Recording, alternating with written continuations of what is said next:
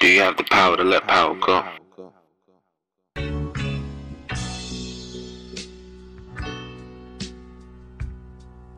feel like it's one of those questions that everyone will eventually at some point have to ask themselves, no matter what role you're in at your job or your company or your individual business. The real question is, do you have the power to let power go?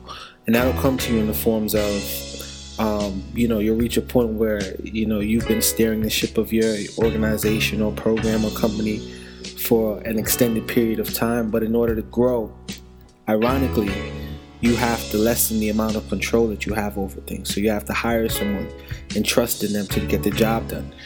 Um, and it's just a really interesting dynamic when it comes to power in of itself, because there's so many people who become consumed with this notion of control and being able to decide all of the factors. The truth being, today, no one wants to work for someone or work with someone who's seeking to gain all the control. People nowadays, they want their own piece of the pot. People want ownership over their work. They want credit for the things that they're doing. Nobody's sitting around and allowing themselves to put in 40, 50, 60, 70 hours of work and then not be, recognized for it. And that goes back to the initial question, which was, do you have the power to let power go?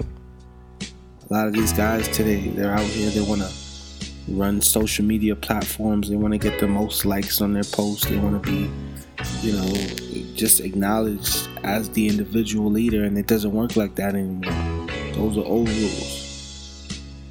Nobody plays by that playbook. If you're a leader in today's time, you're only responsible to do one thing. And that should be to ensure that you are the sunlight and the water to your team. Give your team the resources that they need. Provide them with everything that they need to grow, and get the hell out of the way. Just get out the way. Allow people to grow. Allow them to make mistakes and be okay with it. You just have to make sure that you're able to pick the pieces up along with them and assess a new game plan to move forward.